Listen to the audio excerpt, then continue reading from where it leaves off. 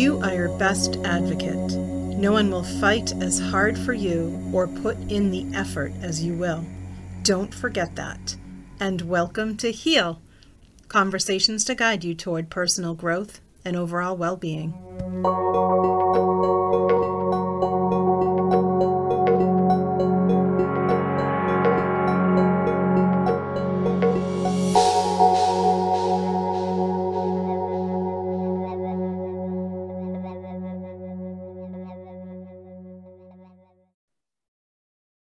Thank you so much for joining me for this episode of Heal. Today we have on Jessica Baladad. She is a breast cancer survivor who has created an app that helps women to do breast exams as well as advocate for their own breast health. I'm so excited to have you on. Thanks for coming. Yeah, thank you so much for having me. I am so glad to be here today. Your story and your app, I think, need to get out to everybody. So I'm doing my part here on this podcast. So many women I know have had breast cancer and breast cancer scares. So I'm excited to have you. Do you mind sharing a little bit about your story? And I guess before you answer that question, I'm thinking, well, that's why she's here. But before you answer that question, I just want to thank you because I know that this can be a very private and difficult thing to talk about. So I appreciate your honesty and your openness to discuss because your story will definitely help others. So do you mind sharing a bit about your journey to finding out how you had breast cancer and what you've done since? I don't mind at all. Thank you for having me and giving me a place to share my story, to reach other women, other people who need this kind of advocacy in their life. And maybe I may be able to make a difference in someone who learns about this. When I was 18 years old, I was a freshman at Western Kentucky University. I was a journalism student. And I was on my way to class one day and I noticed that I had a pain in my right breast. So I went to class and I felt the lump and I went to health services right away. Are you telling me that you had pain and you felt the lump right away like that? So it was kind of an accident. I should back up. Yeah, I should back up a little bit. Oh, that's okay. You can start wherever you want to start. I was just, I was under the impression that most times you don't feel discomfort. Yeah. So yeah, I'll back it up a little bit more. Okay. So really my story begins when I was a freshman in college. I had just graduated high school, getting ready to start college. And I had multiple jobs. I came home from one job in the food service industry. I took a shower and that's where I actually accidentally stumbled upon a lump in my breast. And I thought, oh my gosh, what is this? It's cancer. I think I'm going to die. Oh my God, breast cancer runs in my family, and I started freaking out. It was a complete accident. I ended up going to the gynecologist for the first time at 18 years old. And she was like, you're fine. It's a cyst. It'll go away with your menstrual cycle. I said, okay. Had my menstrual cycle. I thought it got smaller because I couldn't really feel it or notice it.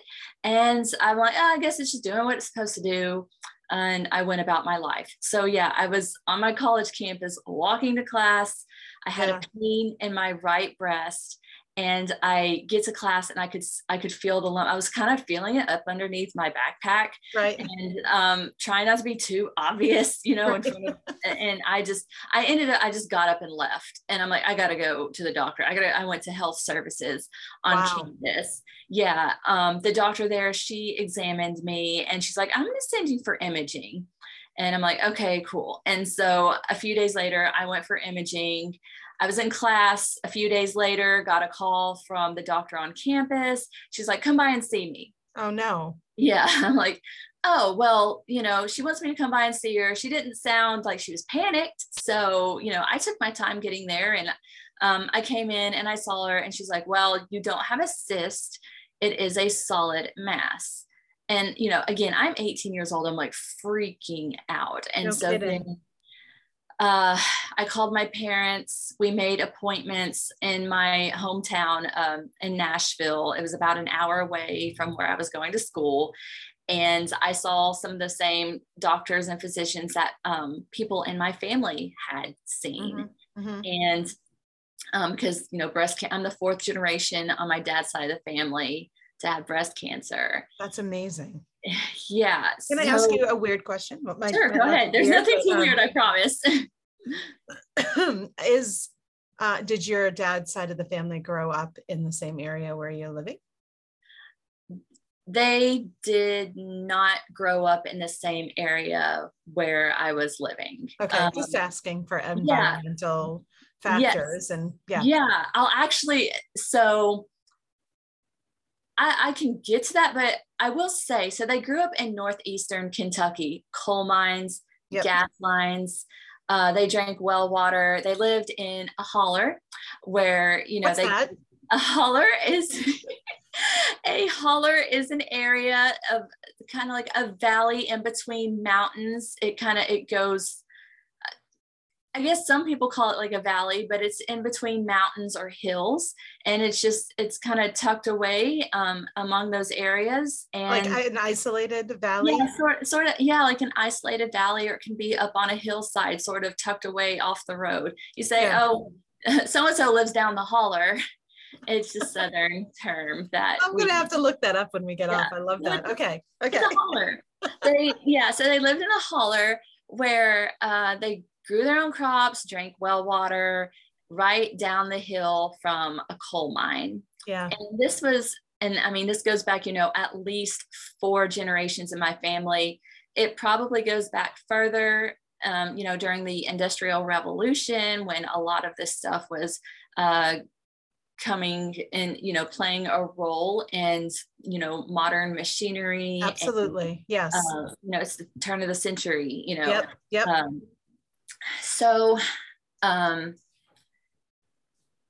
I had some family eventually moved down to Tennessee, but northeastern Kentucky is where they grew up and where my family settled after immigrating from Europe centuries ago. We don't have to go that far back. So here I am. I was just wondering if it was more like water in your area or soil, and like, is there something else too? Not only genetics passed down. Well, it's interesting because I've never tested positive, nor has anyone in my family ever tested positive for a genetic mutation that's been discovered. It all comes back normal, negative, like you're fine. And I'm like, no, I'm not fine. It might say so on paper, but they know something is going on. My oncologist believes that they just haven't discovered it yet.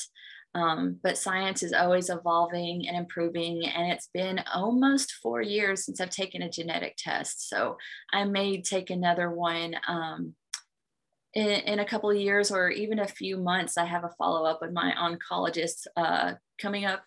My diagnosis date is in August. I'm quickly approaching that. So I'll see my oncologist, and we'll go over things and where I am and where we are and my current treatment plan and how I'm faring with it. So I may take another genetics test, and there could be some things that pop up. I don't know. True. Yeah. So sorry, back on track. No, it's okay. Saw the doctor on campus. She called me after class. I came and saw her, and she wasn't like super anxious to see me or anything. Tells me it's a solid mass. I make appointments in Nashville to see some of the same doctors and surgeons that family in the past has seen. And they remove the tumor from my breast, they biopsy it, and it's benign. It's something called a fibroadenoma. And they're super common in women of hormonal menstruating ages, usually between 18 to 35, even 40 even, according to some of the things that I've read. Always talk to your doctor about that stuff, because I'm not a doctor and I'm not trying to be one. But your experience is invaluable. Just hearing all of these terms and learning more about your story, I think, is going to be super helpful. So yes, you're right. So if you have any questions, definitely call your doctor.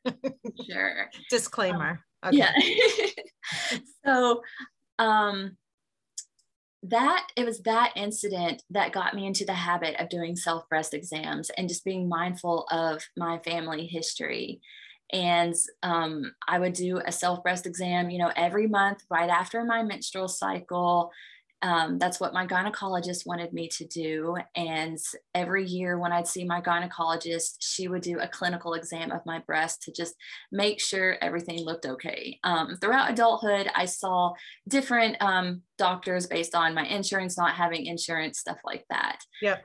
So you fast forward to March of 2018, and it was time for my annual appointment.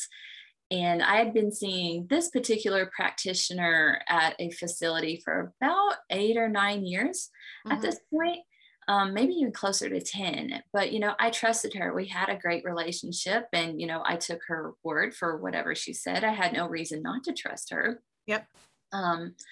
So, throughout 2018, I had done my self-exam January, February, and I actually skipped it for March because I thought, oh, I'm going to see my practitioner. She'll tell me if I have anything. It's all good.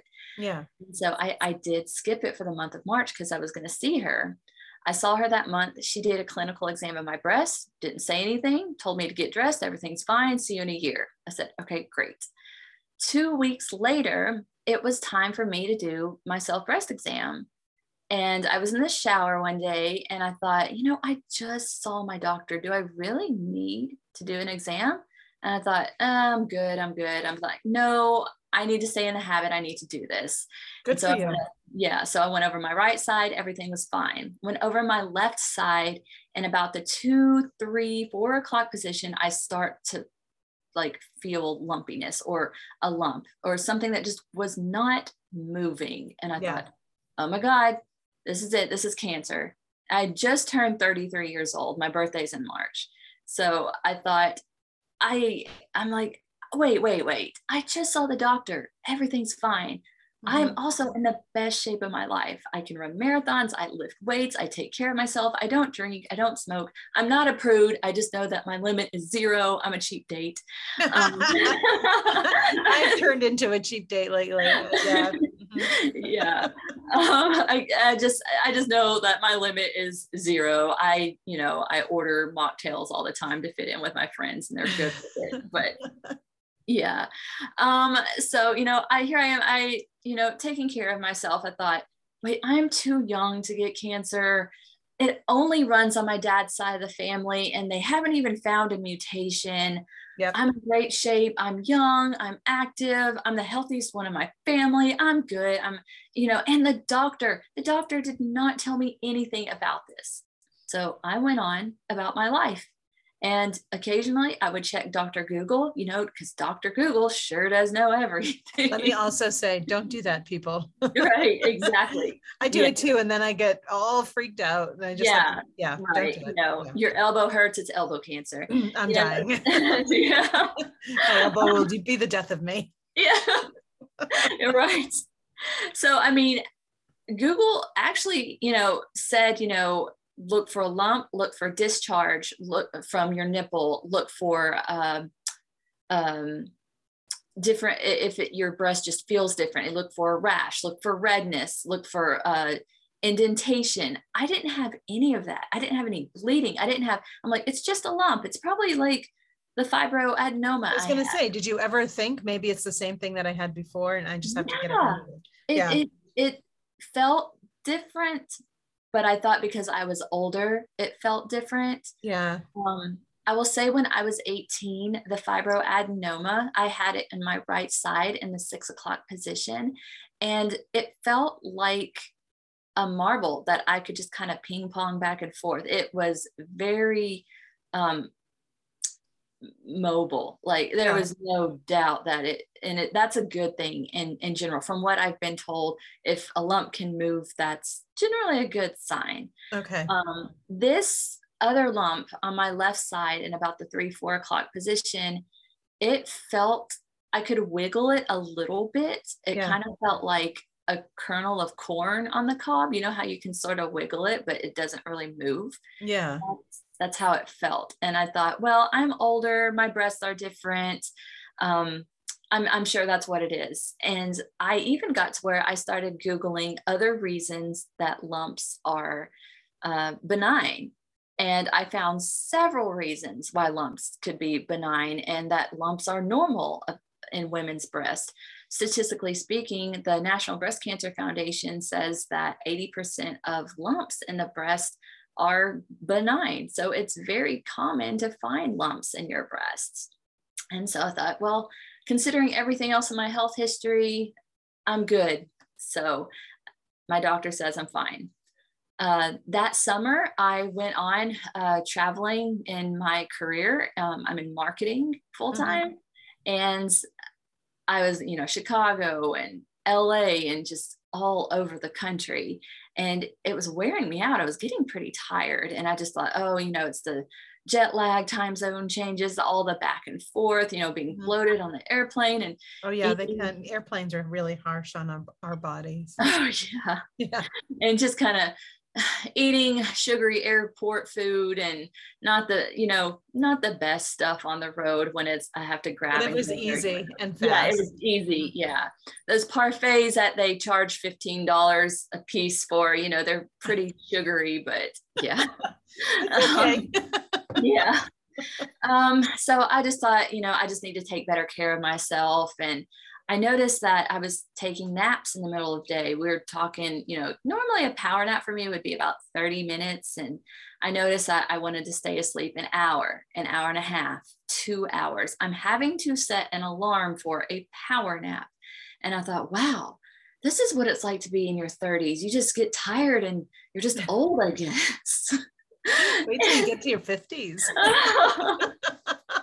And I just thought, this is part of, getting older, and this is normal, and this is life or whatever. And, I was setting an alarm before getting up and going to the gym so I could still make it to the gym. My workouts usually energized me. And I was just usually for a day or two after, and I'm just like, I am dead. Like, I am just kind of lethargic, but I didn't feel sick. And I thought I need to get my eating right. I need to, I need to change something up. And then one day I woke up from a nap and I'm scrolling through my phone on Snapchat. And I came across the story of a girl I had met at my sister's wedding a few months prior. This was back in April of 2018. And she was shaving her head. And I thought, that's weird. And I'm like, I text my sister, I'm like, hey, why is so-and-so shaving her head? And she's like, oh, she's getting ready to start chemotherapy for breast cancer. I'm like, what? She's a year older than me. I'm like, if she's young enough to have breast cancer, I'm young enough to have breast cancer. I need to get my rear end back to the doctor. Good. Yeah. Yeah. At this point, no one really knew that I had a lump in my breast. Given my family history, I just didn't want to scare or worry anybody. Right. A lot of people ask me, like, didn't your husband know? And I didn't really tell him about it. And he didn't notice it because it was very, very deep into my breast. I do very thorough self-exams. Yeah. He didn't notice it. He just didn't. And so I made an appointment to see the doctor, same facility, different practitioner. And I go in and I'm just a nervous wreck. Of course. And yeah. I'm thinking about this girl that I had met, and I'm like, I don't know. And I'm Googling in the waiting room, how long does a cyst last in your body? When does a cyst go away?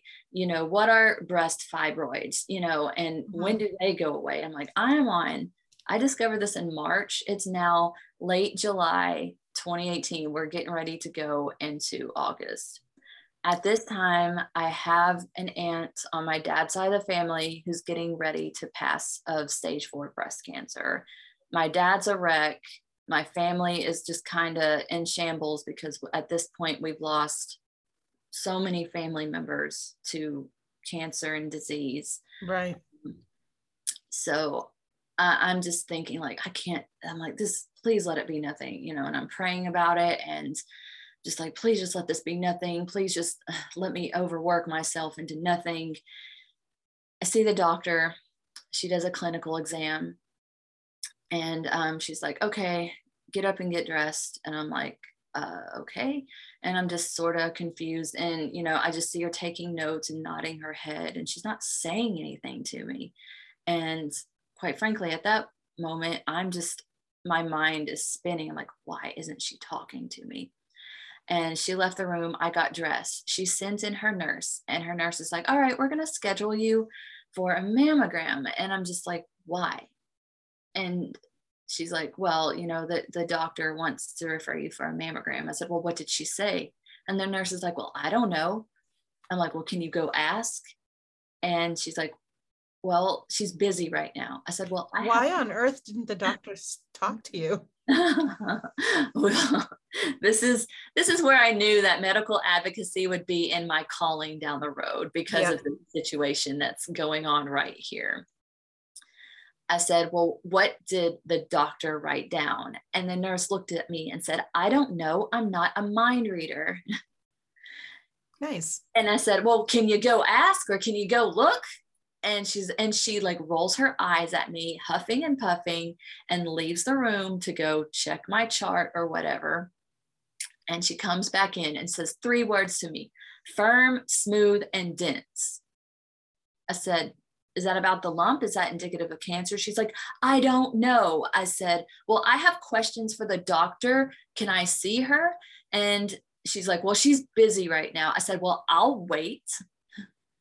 And she scheduled my mammogram, and the nurse told me, she said, now don't go Googling anything. And I'm like, it's a little late for that. No shit. Right. Oh, God. Oh my God. The nurse leaves the room, and I told her I'm not leaving until I see the doctor. I need to talk to the doctor. I waited an hour and a half. Really? They waited you out. They probably thought you were going to leave. They wanted me to leave. And I'm in the habit of bringing my phone charger with me anymore.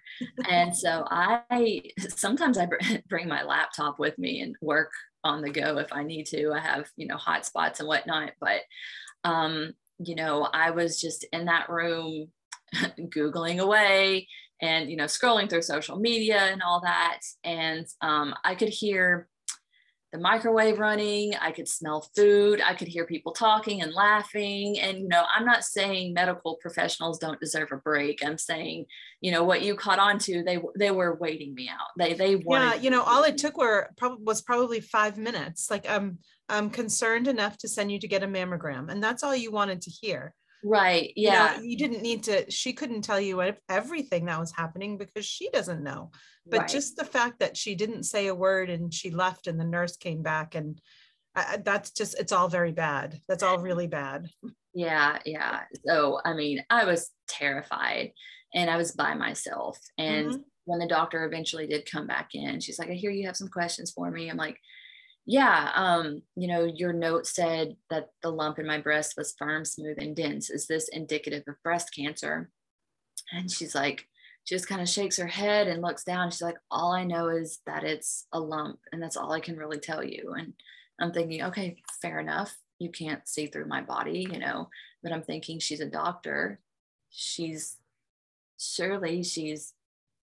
felt breast lumps before, and, she's been through schooling to teach her these things. And I'm like, well, okay. I said, well, what is it? And she's like, well, I don't know. All I know is that it's a lump. And she proceeds to tell me that her sister had just passed of breast cancer. And then she looks at me and says, can I pray for you? And I'm just like, yeah, I'm a spiritual person. You can pray for me. And that's when I knew this is bad. This is serious. I've never been to a doctor's appointment where anyone prays for me because I have the sniffles or a UTI or any sort of infection or a sprained ankle. They don't, I knew this was pretty bad. This was serious. I think she knew and probably couldn't confirm it or didn't want to say it. I think it was probably hard for her considering what she had just gone through in her family. And then, you know, she prays over me and I'm in tears, she's in tears, and she looks at me again. She's like, no matter what happens, God is going to use you through this. And I just kind of nodded my head and I knew. And I'm like, she knows it's cancer. She's not going to tell me, but she knows. And so I remember I dried my eyes and I realized it was at that moment I needed to start putting on a brave face. So, you know, I went home. And all. Yeah. And my sister was on her honeymoon. My husband had just started a job. My dad was driving back and forth from northeastern Kentucky to Nashville, to see a sister. And it, you know, it's a 5-hour drive. So I just knew it was going to be a lot on everybody. And so I came home and I told my husband, like, so I have this lump in my breast. I'm going to go get a mammogram. And he's like, oh, okay. And my husband's happy-go-lucky, super optimistic. He wasn't dismissive or anything. He just thought, this is probably just a girl thing. Girls have to do this. You know, that's what he was thinking, probably. And he's like, I'm sure he probably thought the same things that I did. Oh, she's in shape. She's, you know, she's good. She's going to be fine. And he kind of looked at me. He's like, can I get this pair of Nikes? Like, he's a sneakerhead. And I'm like, yeah. And so I'm like, good. I'll let him change the subject. You know, I was fine with that. I was totally fine with that. And so, and I, a couple days later, I showed up for my first mammogram ever. And I was just shaking. I could not stand still for this thing. And then, you know, they're telling me to hold my breath in the machine and I'm taking very shallow breaths. I can't take a deep breath to save my life. And they're like, ma'am, you're going to have to like take a deep breath. I'm like, it's not the most comfortable thing to go through, especially with the fear that you had in your mind already. So, right.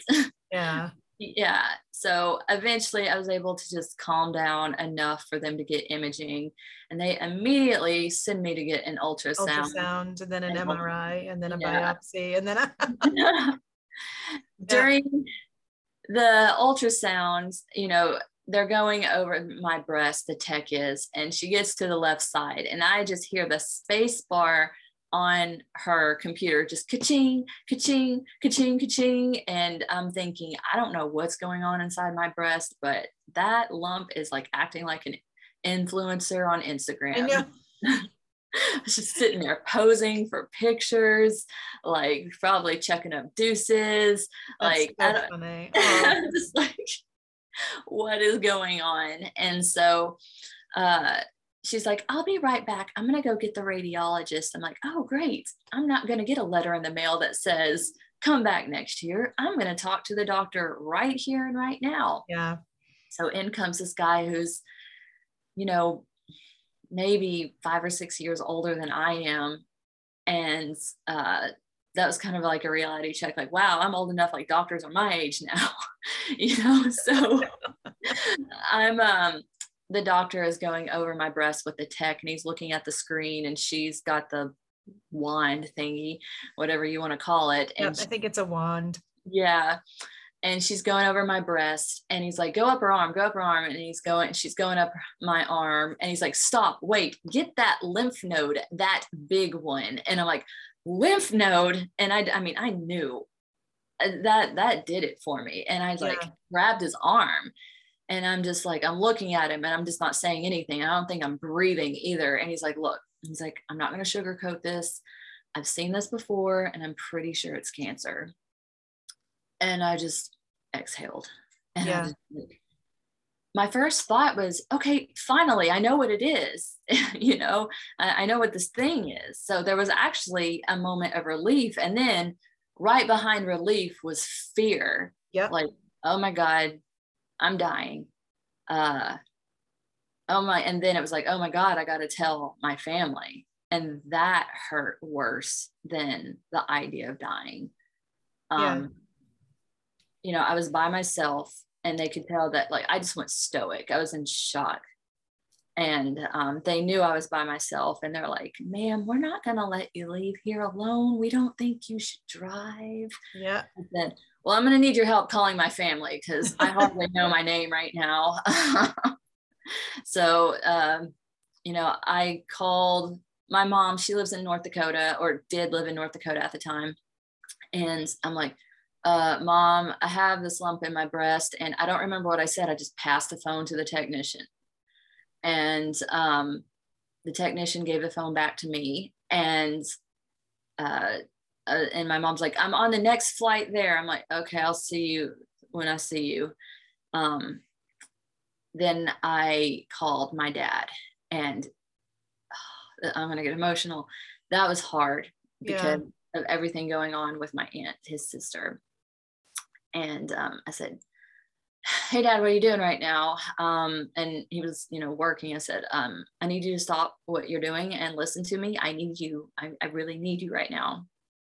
And I mean, I know I'm like, you know, at that time, you know, I'm 33, but you never stop needing your parents sometimes. And I just really needed my dad.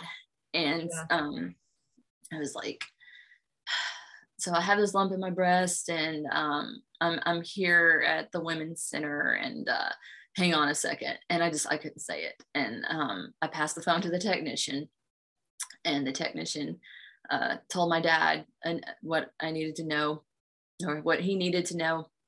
He gives the phone back to me, and he's like, all right, meet me at the house, at his house. I said, okay, I can do that. And then I called my husband. With my husband, my happy-go-lucky, life-loving adventurer husband, who my biggest cheerleader in everything. I called him at his new job, and I said, hey, I need you to leave right now and meet me at my dad's house. He's like, what's going on? I couldn't say it. I said, just meet me at my dad's house. Just meet me at my dad's house. I couldn't tell him. Like, I couldn't say it. Mm-hmm. I couldn't say anything. And so I hung up the phone, and I knew my dad was sending my stepmom to come get me. And the thing is, my aunt who was passing was her best friend.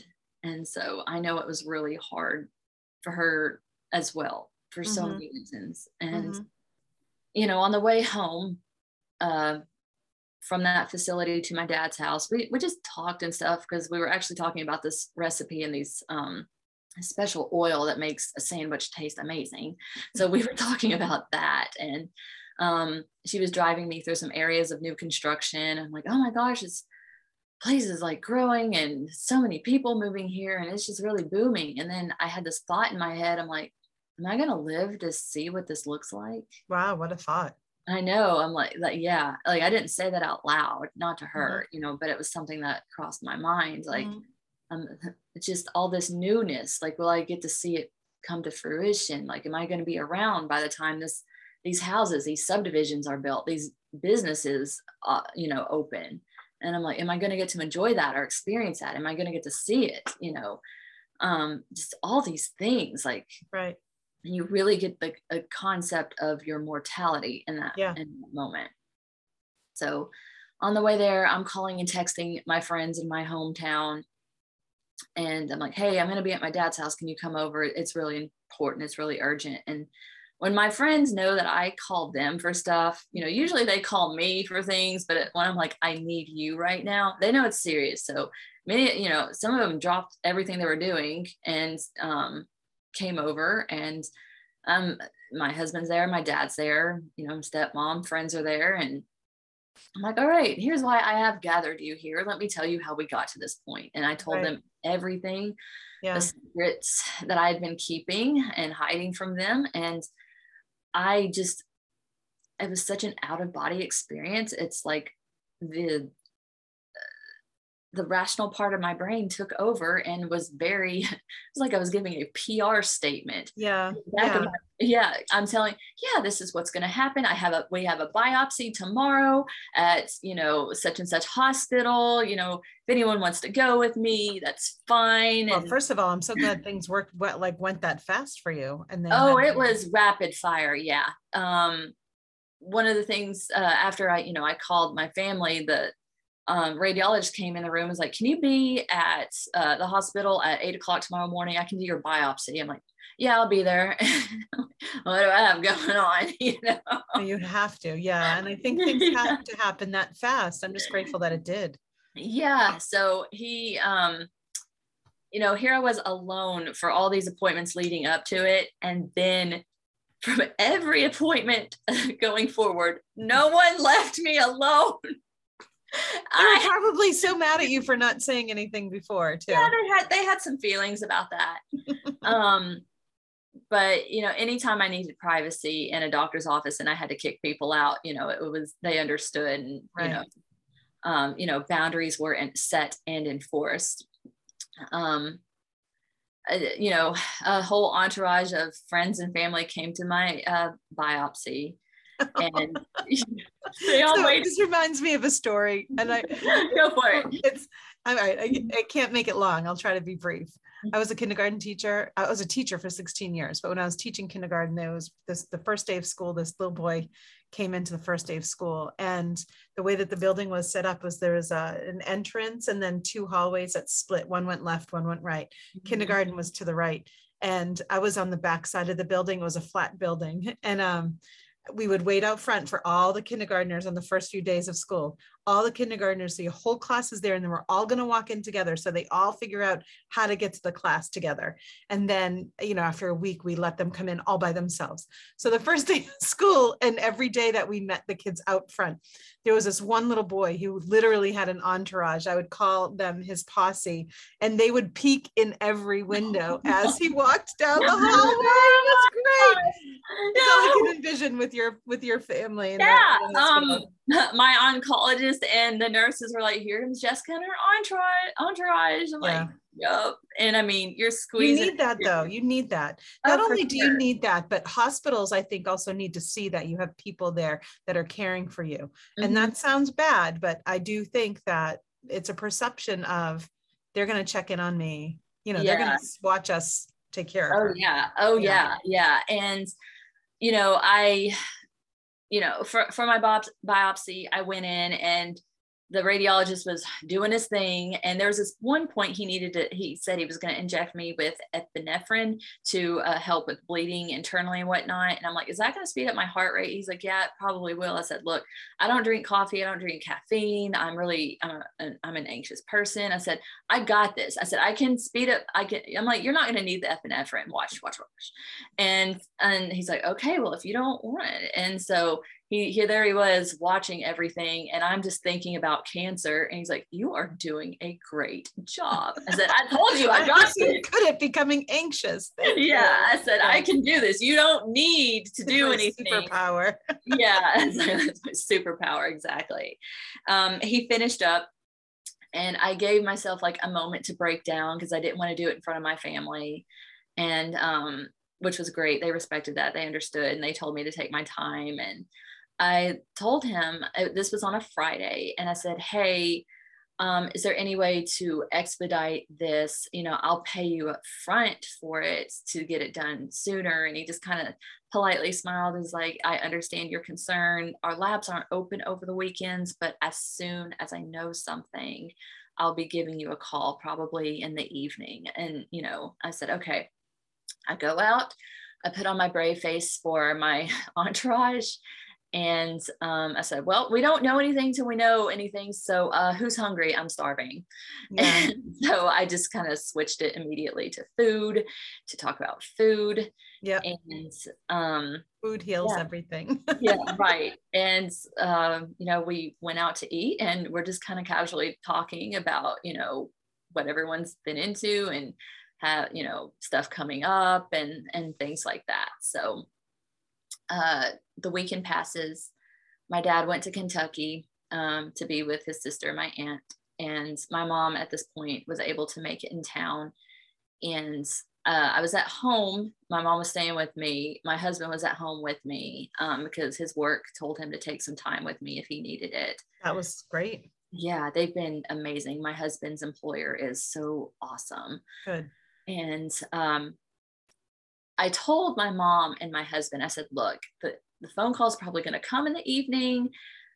You're going to see me run away to take the call. Please do not follow me. I need some privacy. I see my phone ring a little after 5 o'clock. I knew who it was. And so I grabbed my phone. I run upstairs. I run in my bedroom. I run in the closet because it's kind of the deepest part of the room. And I take the call, and the radiologist says, hey, this is Dr. Tran. You know, I told you last week that I thought this was cancer. Well, it is indeed cancer. Mm-hmm. And I'm like, well, thank you for telling me. I'm so glad I know something. I come out of my bedroom. There's my mom and my husband standing against the door. Of course. And I'm like, y'all, come on. And they're like, I would have done the same thing if I was your mom. I get it. I mean, looking back, I get it now. And they're like, so what do you say? I'm like, it is. And they're like, it's what? I said, it is. And they're like, it's what? And I couldn't say it. I'm like, yeah, it's cancer. And then like we're all breaking down right there in the hallway. And I'm like, all right, I need some space. I need to call Dad and let him know. And then like my mom and my husband, they went to make phone calls to family members. Yeah. I called my dad, and my aunt had passed at this point, and they were just making arrangements. And he's like, I'm going to make a phone call to your Aunt Debbie's oncologist, the aunt who I was in Tennessee. My oncologist has seen my aunt, my grandmother, because for a time she lived in Tennessee also, and had breast cancer, and now he would be seeing me. That's crazy. Yeah. So the oncologist office called me back and said, can you be here at 8 o'clock tomorrow morning? Yep. Yeah. I said, I don't think I have anything going on, or not anything that's more important at this point. Right. And I showed up, and I learned that my oncologist actually wasn't taking patients that day. They had a training day, but he really wanted to see me given my family history. And hell yeah, that's the good person you want in your team. Yeah, he's a huge advocate for me and my family. And I mean, he's seen my family die, he has. And I hate to interrupt you, Jessica. I hate to do this, but I think we should take a real quick break. Sure. And on the other side, we'll talk a little bit more about your journey, and then we'll get to the app, because I think that's going to be crucial in people being able to know how to do a proper self breast exam and to advocate for themselves. So we'll be back in just 2 seconds. So we're not going far. Be right back. Thank you so much for coming back. This episode of Heal features Jessica Baladad. I love saying your name, Jessica Baladad, who is a breast cancer survivor. We just learned of her story, how she learned she had cancer. And she also, we're going to talk after we learn about her treatment and how she's doing now, of course. We're going to talk a little bit about the app that she has created that helps women to do self-breast exams and helps women to learn how to advocate for their own breast health. So welcome back, Jessica. Thank you so much for sharing all of your story. And oh my, it's very emotional. I actually lost a sister to breast cancer myself, and I know I didn't tell you that, but I had. And since her passing, I've been getting mammograms every single year. And I was probably in my early 30s. So I was also early getting mammograms. And I had an ultrasound and I had an MRI, all good, knocking on wood. But yeah, it's pretty frightening to be in the office and you get a mammogram. Well, first of all, you were very young, so you didn't even have a mammogram at the time, but then they sent you right away and then right to the ultrasound, like all of that is very frightening. But you've got a great support system too. Yeah. Oh man. emphasis on the support. Like, yeah. So tell us a little bit about where you are in your story. You're about to start your treatment. And so how did that go? Yeah. So I saw the oncologist and I'm filling out all this paperwork, and it's just so many questions about my life and my lifestyle. Yeah. And filling it out, I'm getting angry. Yeah. Because I don't understand how I got cancer. Yeah. I think that's the normal process. It's the grieving process. Right. You get really angry at some point. Yeah. So I was definitely in that anger phase filling out the paperwork. And I just realized my body was instantly becoming medicalized. I remember just handing my arms to the nurses who were taking vials of blood from each one where they could produce a vein. My blood pressure runs low in a healthy way. And so it's hard for me to produce a vein. And I remember I'm trying to do tricep push-ups in the chair to get blood flowing and to get a vein. So funny. Yeah. And I always joke, I'm like, I suck at doing drugs, y'all. I can't produce a vein. But they're like, oh, give yourself, a couple days. We're going to help you with that. I'm like, what do you mean? And so then I learned that I would have a surgical port put in my vein, by my collarbone, it's just a chemo port that they would have to use over and over again. It's definitely more efficient for my treatments and drawing blood and whatnot. So did my preliminary blood counts, and actually my blood counts, with the exception of my white blood cell count, everything was normal, but that white blood cell count was pretty high. Yeah. It's like, which I think is normal when you have something like that. Yeah. Yeah. Yeah. And I'm like, ooh. And I instantly I'm having to familiarize myself with all these medical acronyms for blood work.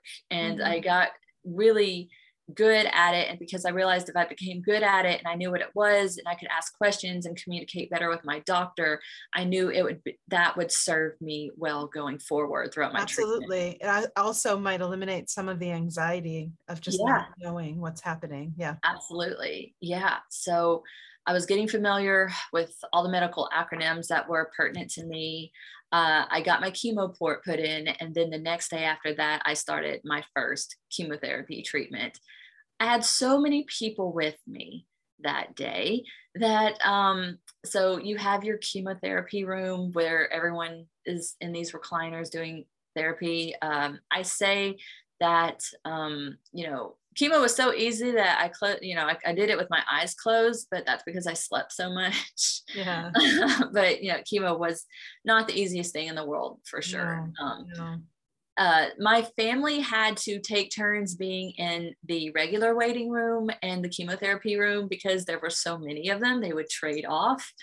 And I know, like, in between bags of chemo, I'd wake up and I'm like, there's my dad. And then I'd open my eyes, there's my mom, like, and there's my husband. And, there's so-and-so, like, I'd wake up. You're so lucky when it comes to that. Seriously, I know we joke about it, but there are people that don't have that support. And I think it's probably made the huge difference for you. Yeah, I did see some of that as well. I did see. So I made friends. I made cancer friends that we would keep each other company. There's a young gentleman, not even 40. And it's so funny because it's not, but funny for me that every time they give you a bag of fluids or medication, you have to repeat your name and date of birth. And I remember thinking, I better get a birthday party out of this, or some sort of party. Y'all keep asking me. But this one guy, I knew him by his birthday, and he wasn't even 40, and he was there for colon cancer. Yeah. And I thought, wow, oh my gosh, like. And then there was like another girl I had met who was only a few years older than me with breast cancer. I'm like, there are young people in here. Like, this is not like older. I mean, of course there were older people too, but I'm like, it almost makes me think that the minimum age for mammogram should be a bit younger. Oh, absolutely. Absolutely. I agree. And it was just kind of surreal to me, but I did, 16 rounds of chemotherapy. In the middle of chemotherapy, my body started breaking out into rashes that really, I had acne in high school, and my acne in high school didn't look anything like this. And it was bad. Like I was losing my hair, I was losing my nails, and my face was destroyed. Parts of my body were destroyed. I'm like, I couldn't go out in public. No, you probably didn't want to either. Just right. felt. Yeah, I wasn't going to the gym anymore. I was hiding, and I'm like, I cannot believe I look like this. Yeah. And at one point, my oncologist asked me, he's like, if you want, we can send you straight to surgery, but you have 4 more treatments left. And I'm like, let's go, like, go hard or go home. I would show up, they give you the chemotherapy based on your weight. And here I was losing weight, but I would wear the heaviest clothing possible. So you could have the most medicine? Yeah, I'd stuff my pockets. I'd chug water. I would eat, just so that my stomach and everything sat heavy on that scale. So it would weigh me more than what I really was. And chemotherapy, it knocked me on my ass. Like it was, I had a rough time with it, but I will say that modern medicine is amazing. They would give me Ativan and different nausea medications. Ativan is normally used for anxiety, but in the cancer community, we say, hey, let's go for a ride on the Ativan because you can't get nauseous if you're unconscious. So you just slept. I slept a lot. And I beat cancer with my eyes closed. Yeah. But so I went through the 16 rounds of chemotherapy. A few weeks after that, I had a double mastectomy. And after that, I went and saw my breast surgeon, and I'm thinking, please no radiation, please no radiation. I'm ready to be done. I want, I can see my baby bird hair starting to come back. Yeah. I'm going to be done and live my life and get reconstruction. And, because if I had to do radiation, then I'd have to put reconstruction off for a year. And at this point, I was in 2019. This is early 2019. Oh my gosh. Can you imagine if you had to put that off for a whole year? Yeah. So funny you say that. Did you have to? The breast surgeon came back with my pathology. She got clear margins. I mean, she got everything. She took several lymph nodes out of me, and she's like, because of the lymph nodes, she's like, I would strongly suggest you do radiation. And I thought, I've seen what cancer has done to my family. Go hard or go home. I'm here to finish the battle that started with my family. If she says radiation, I don't want to do it, but I'll do it.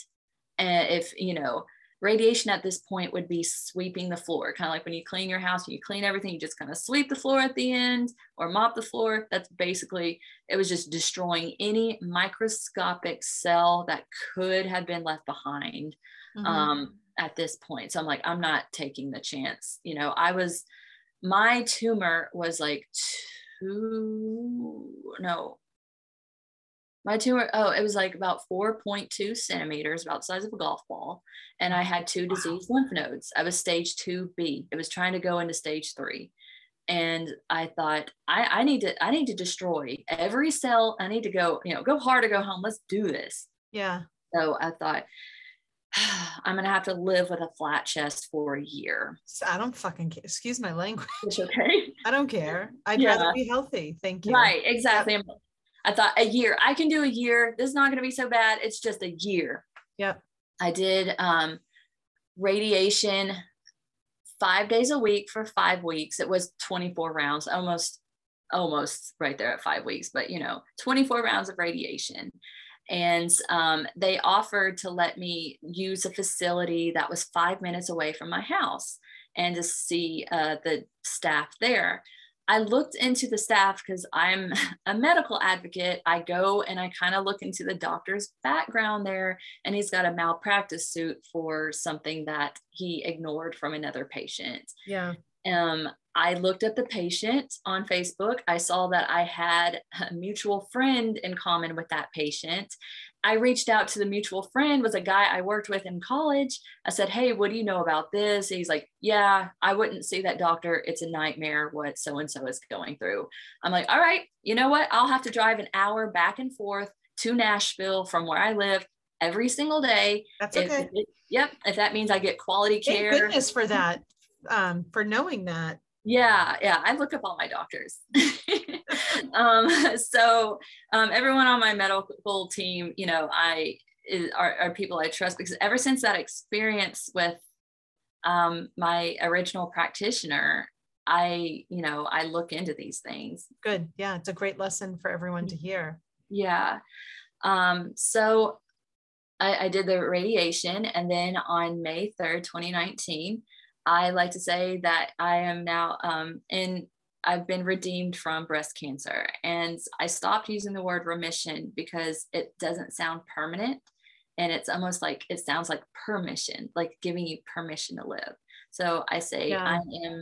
I'm now living 3 years redeemed from breast cancer. It was That's fabulous. May 3rd, 2019 was my date. And I'm like, yay, gonna live life. And, I knew I had to put my reconstruction surgery off for a year, but that time to live life. Yeah.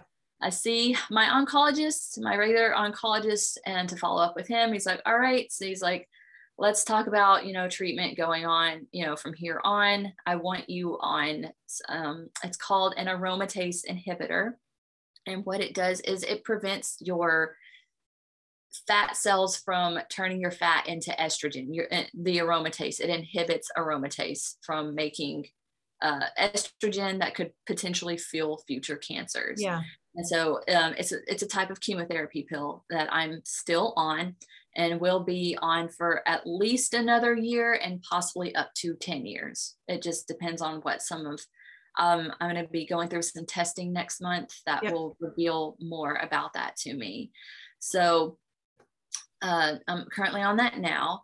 And then we had a conversation about my ovaries and my uterus and he's like, you and your husband, you don't have kids. How do you feel about that? I'm like, we're good. I don't want to pass this, whatever it is. I don't want to pass it down. And we like being the cool aunt and uncle. We're good with not having kids. And he's like, all right. He's like, I would strongly recommend a hysterectomy or an oophorectomy, to remove my ovaries. I'm like, well, do I have to do it now? Because I really just want to live my life for a little while. I know, like, give me 5 minutes. Yeah. So he's like, okay. So I'm like, all right. I saw the gynecological oncologist about scheduling a surgery date. He was going to do it. They gave me a little break, got to do it. And he's like, all right, let's schedule for December. I'm like, all right, that's fine. I'll do it in December. And then I found out the NFL learned about my story and they learned about Feel for Your Life and all of my advocacy work. And they're like, we love what you're doing. We want to take you to the Super Bowl. So I'm like, what? It's crazy. So remember, this is December 2019. I'm learning all of this. And we're going into everyone's favorite year.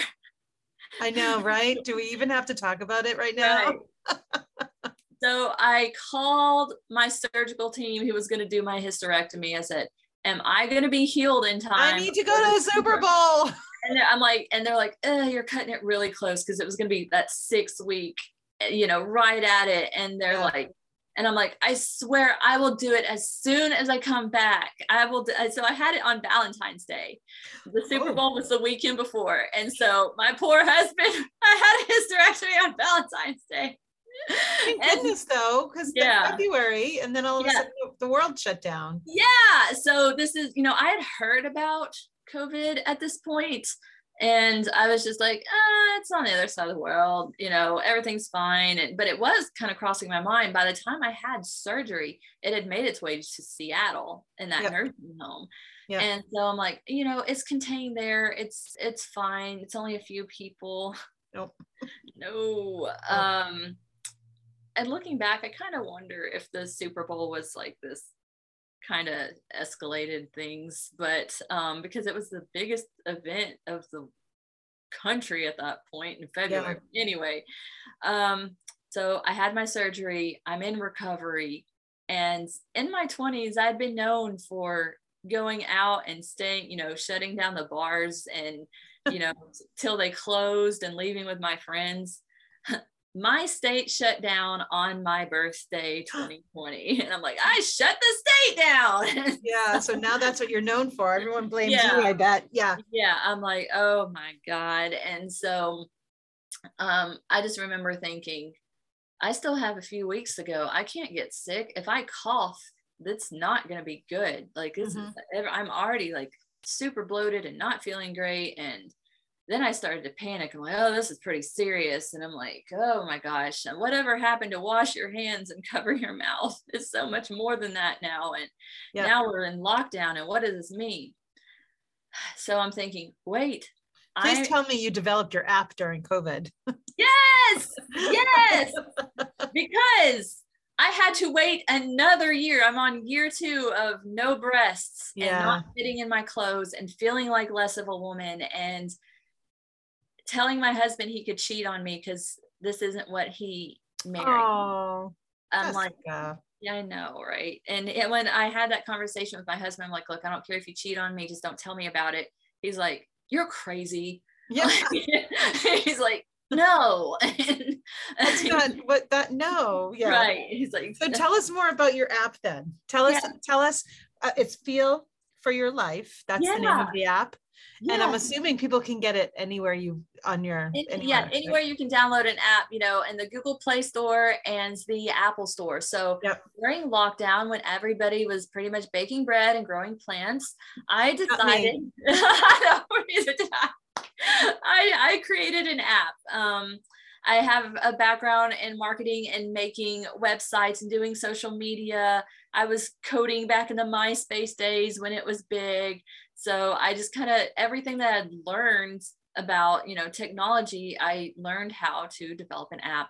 And when I was going through chemotherapy and my treatments, I learned that women weren't doing self-breast exams. When I came out with my cancer story to my friends in the world, I was just like, I found my lump because I do a self-breast exam after my menstrual cycle. Y'all are doing them as well, right? And crickets.